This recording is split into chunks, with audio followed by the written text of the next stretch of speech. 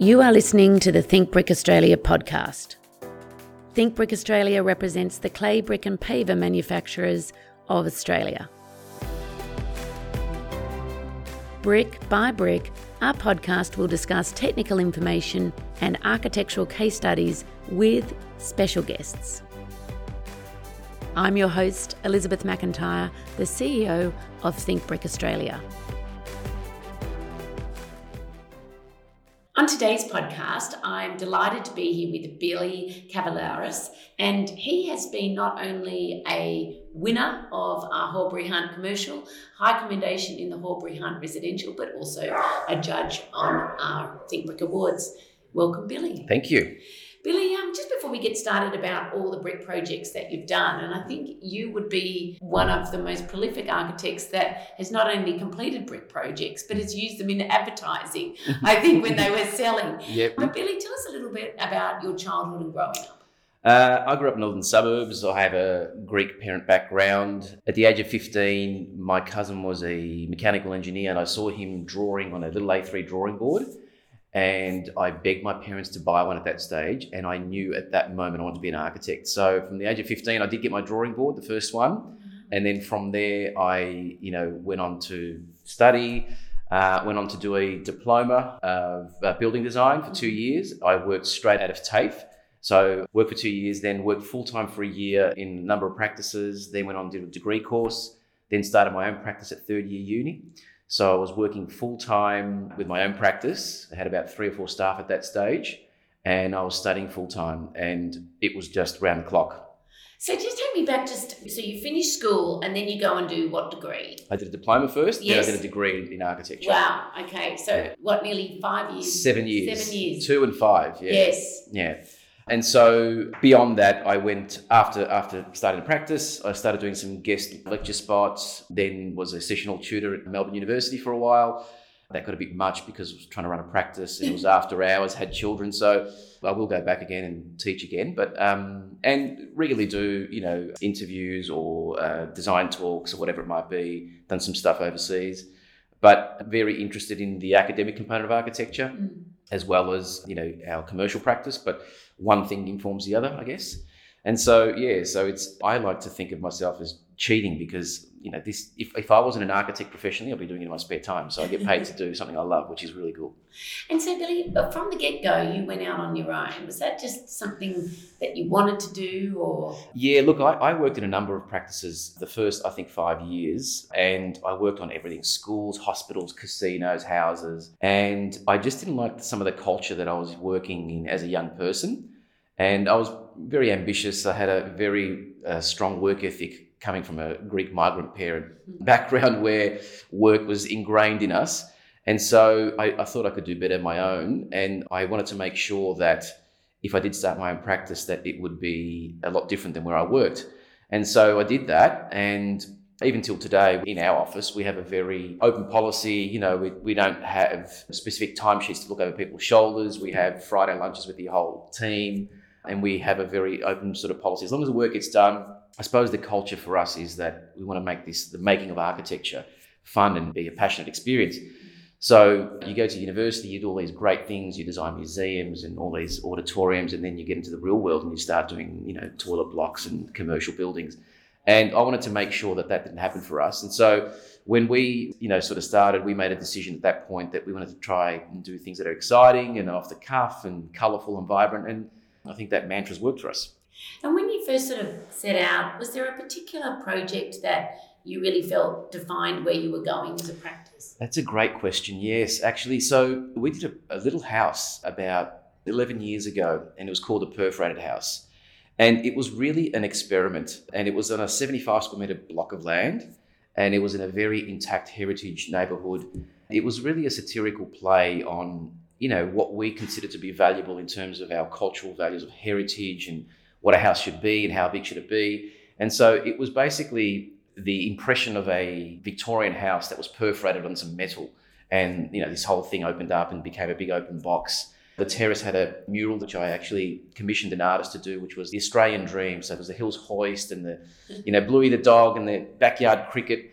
And it was a commentary on a cultural shift that we need to undertake as a culture where we're building all these huge houses that hold on to romantic European ideas of, the terrace house, and not actually focusing on what the real things should be that represent Australian architecture, but also that represent our culture and good design principles. So that particular little house, I remember that's when we had a lot of publication at that time, physical magazines. Mm-hmm. It was on the front cover of the AR magazine, and at the end of the year, it was the most discussed building of that year. I can't recall what year it was, but and it was because it was a diatribe and it engaged conversation. And so it was very interesting. It went on to actually win an award in Europe. And so that really was a springboard for us to sort of find a voice and maybe a bit of a following for our work. And so things sort of went on from there.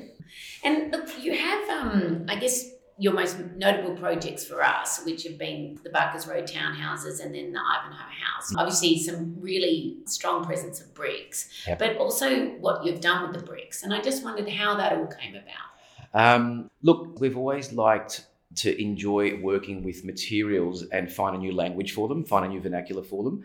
And those two particular projects, in particular, say the Barkers Road project, was in a very intact area in Hawthorn in Melbourne where brick was a prolific material. But not only was it a prolific material, it was also a hotspot for artisans who did some really interesting corbelling and hit miss and all that sort of stuff in a traditional context.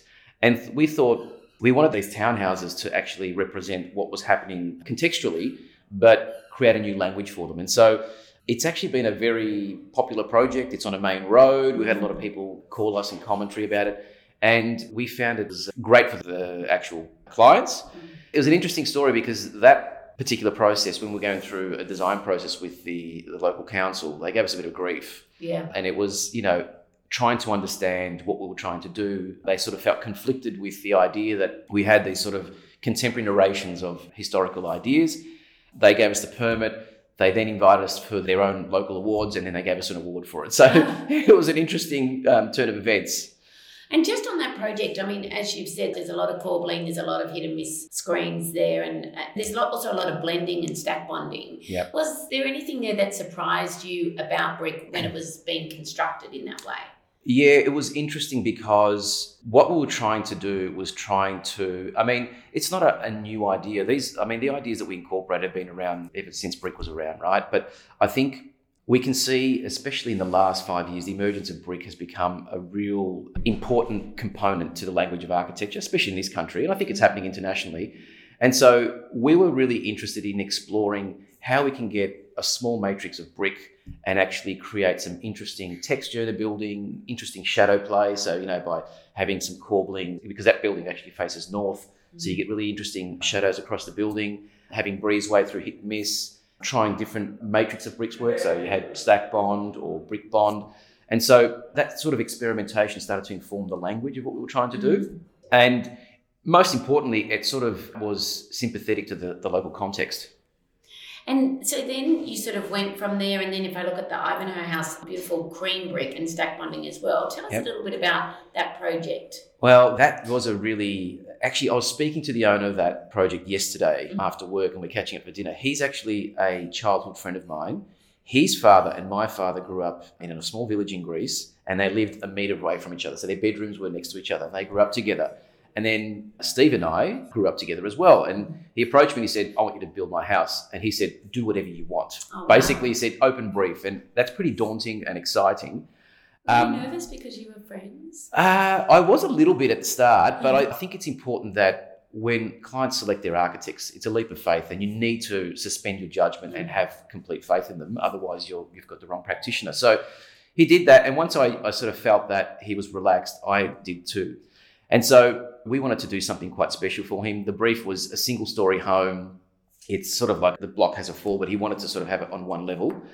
And we wanted to have a look at the history of Ivanhoe. There's some really beautiful modernist buildings in Ivanhoe, and we wanted to sort of continue that legacy. And so the beautiful Spanish brick, that white brick, caught our eye, and we instantly wanted to use that. And we wanted to use that. So in many of our projects, we might find a material that may be the impetus for the narrative of the project. And in this case, that's what was happening.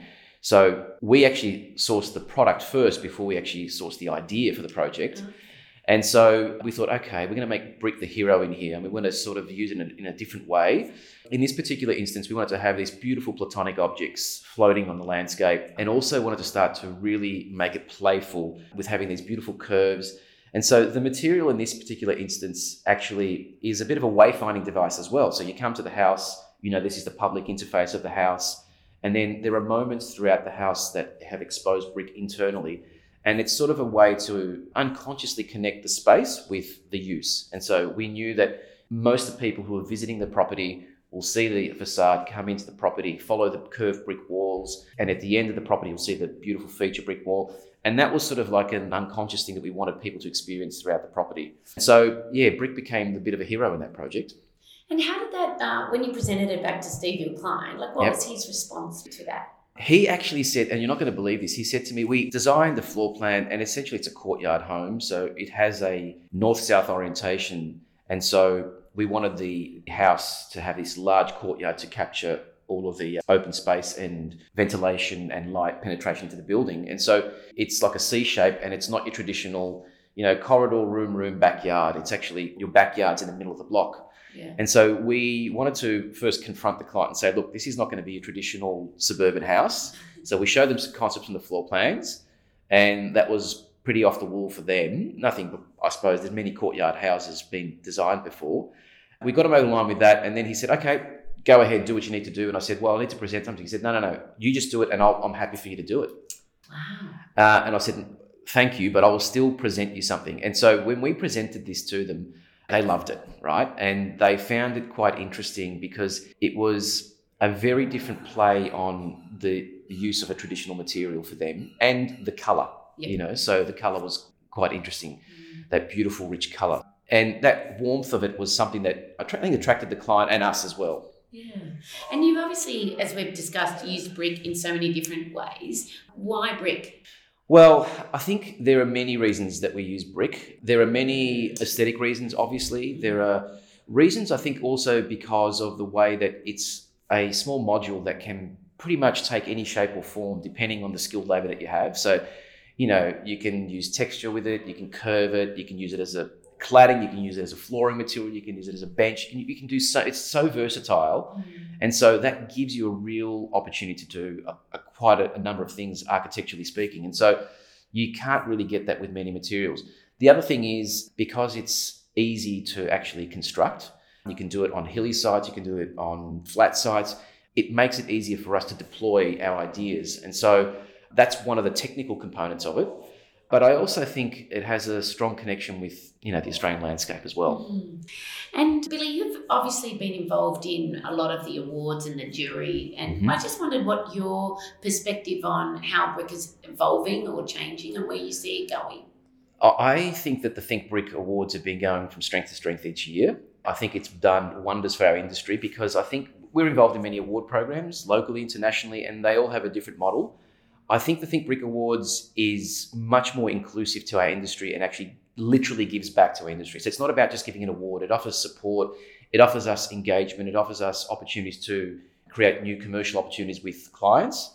And so I found that, for example, we regularly use the website to find technical information about what we're doing with our brickwork, cleaning, new applications, specification writing. And so the Think Brick Awards, one, as a participant was great. I think the awards that we won provided us with great opportunities, a lot of new clients, which was great. Being part of the award program as a judge, I think was so much fun. We get to collaborate with other peers in our jury, and we had a lot of fun, as you recall, at the time. But it's also great just to, as a springboard, to engage with different ideas, different approaches. And there are so many talented, wonderful architects out there doing some amazing things. And I've always been a strong believer that as an architect, it's not something that you wake up and say, I'll give architecture a go. So I'll give 5 years of university and then we'll see if it works out.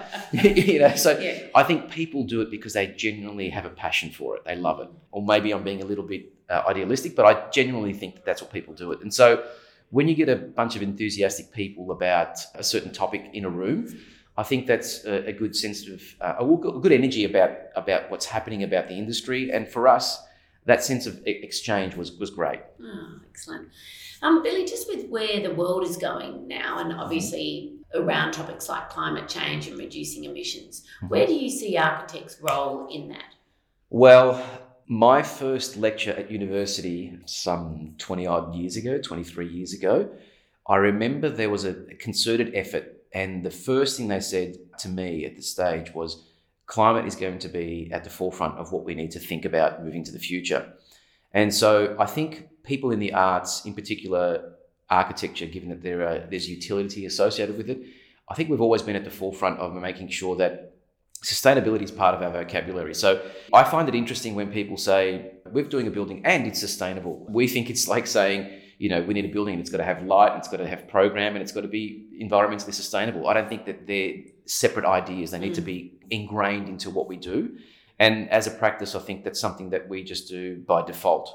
And I think the quicker we get to a point where we just understand that that's something that we need to do, like getting great light into a building, I think we'll have better environmental outcomes. And any advice to young and aspiring architects that are just starting out? Yes. So when I used to teach at Melbourne Uni, I always used to say to our younger students, I said, look, this is a safe place where you get to explore who you want to be and what you want to do and moving into the future. But you need to decide what type of architect you want to be. And I think that's a very valuable lesson. So when I came out to the workforce, I knew I didn't want to abandon all the exciting things that I learned at university and just go into a commercial enterprise where we just build buildings. I think there's a real distinct difference between building things and actually creating and making architecture.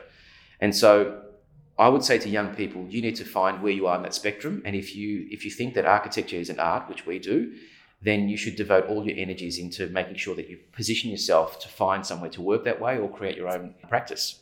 Beautiful. Well, we're just going to go into the rapid round of questions now. So any answers are acceptable. Mm-hmm. Reading the news, a newspaper or online? Online. Handwriting or typing? Both. For sketching ideas and concepts, would you use a pencil, pen or e-pen? We use pen, yes.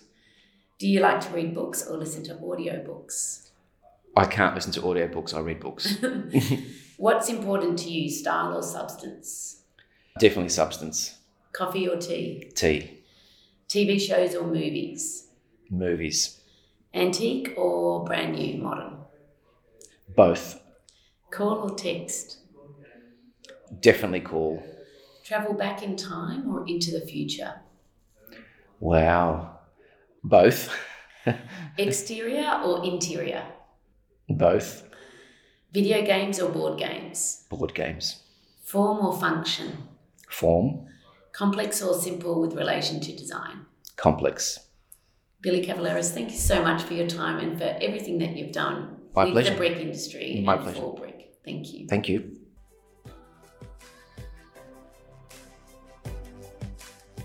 If you have enjoyed this podcast, please follow, rate, and review our podcast. We are always looking for new ways to think brick. If you have an idea of what you'd like to hear about, there's a link in our show notes to let us know.